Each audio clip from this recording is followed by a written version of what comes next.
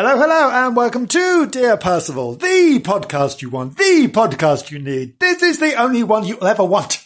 Yes, it is. This one concerns. Oh, yes, it does. It concerns the people of Bloomsbury. Oh, a marvellous new novel by the author and poet extraordinaire Mr. D.J. Swales. Dear Percival concerns Danny Savarino, one of the characters in the said book. And Dear Percival is a diary that Mr. Savarino writes. This is going to be the continuing part of El Gouna. This is part two. So let's make a start, shall we? Let's go. A few of the adult-only guests left their room doors ajar tonight, with various coloured hankies tied to the handles. I feel like I've intruded on some clandestine swingers convention. I couldn't help but peek into one room where I witnessed something I'd never seen before. There was a bright blonde lady, the colour of 2012's infamous Tan Mom. Her figure slipped into a white towel dressing gown. I don't think she had anything underneath, as a leopard skin bikini was on the floor. Her husband was asleep on the bed, a look of utter bliss on his face and his mouth wide open. I can only speculate on what they'd been doing minutes earlier. I assume they were Swedish, as Roxette's Listen to Your Heart was blasting out on loop at full volume. Or is that another swinger signal? The hotel played the same song by the pool earlier, and everyone seemed to perk up and smile at each other. The lyrics would suggest so. It all felt innocent at the time, and I simply smiled back at everyone. When the song The Time Warp by Damien, a cover of the Rocky Horror Picture Show version, came on the poolside speakers, everyone went back to scowling again. Aside from a Scunthorpe lady who started to draw knowing glances with a host of pelvic thrusts, elaborate hand gestures, and awkward squatting movements. Percival, I felt like such a voyeur as I watched the Swedish man sleep as his dressing-gowned wife opened a small bottle of mineral water.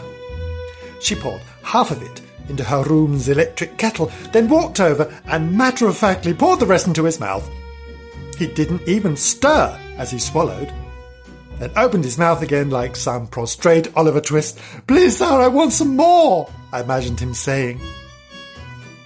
I should have departed, but instead watched as the blonde lady shook a packet of instant noodles like an improvised maraca, pulled them open, then dropped them into the kettle. Like a squirrel, she then nibbled at the corner of a little silver sachet of spices. She sniffed the spices, then sneezed, disturbing her husband. "Stop that!" he demanded in English, without even opening his eyes. I know most Swedish people speak English. In fact, it was Abba's first language. Did he mean stop sneezing or stop making noodles in the kettle? It's really damaging for the heating element.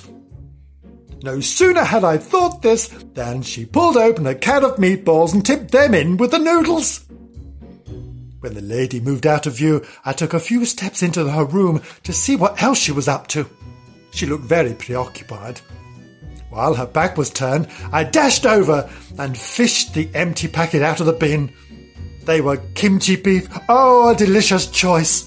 I bit my fist to stop myself from asking where they bought them. I want some. I wonder, would it have scared her if I'd have asked?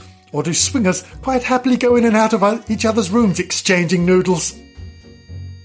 I squeezed her husband's toe to make sure he was really asleep, then dashed back to the doorway. I meant to leave them to it, but her antisocial behaviour really bothered me. It was so wrong. What if the next guests make tea and find that it tastes like kimchi? Will she be there to comfort them? I think not. I turned and peeked again, wondering why her arms were so frantic. I couldn't believe it. A small zebra-skin carry-on suitcase was turned on its side. Its innards contained an entire spice rack. She was customizing her instant noodles like the Swedish chef out the Muppets, even humming as she worked. Thank you. That was part 2 of El Gouna. Brief, but brilliant. There will be part 3 in the fullness of time. Now, you know what you have to do. You have to go to Amazon and you have to purchase The People of Bloomsbury by the author and poet extraordinaire, Mr. D.J. Swales. This has been Dear Percival, read by Kevin Green. I hope you've enjoyed it. Please tune in again for part 3, where we'll just keep going until you love it. Thank you so much. Goodbye.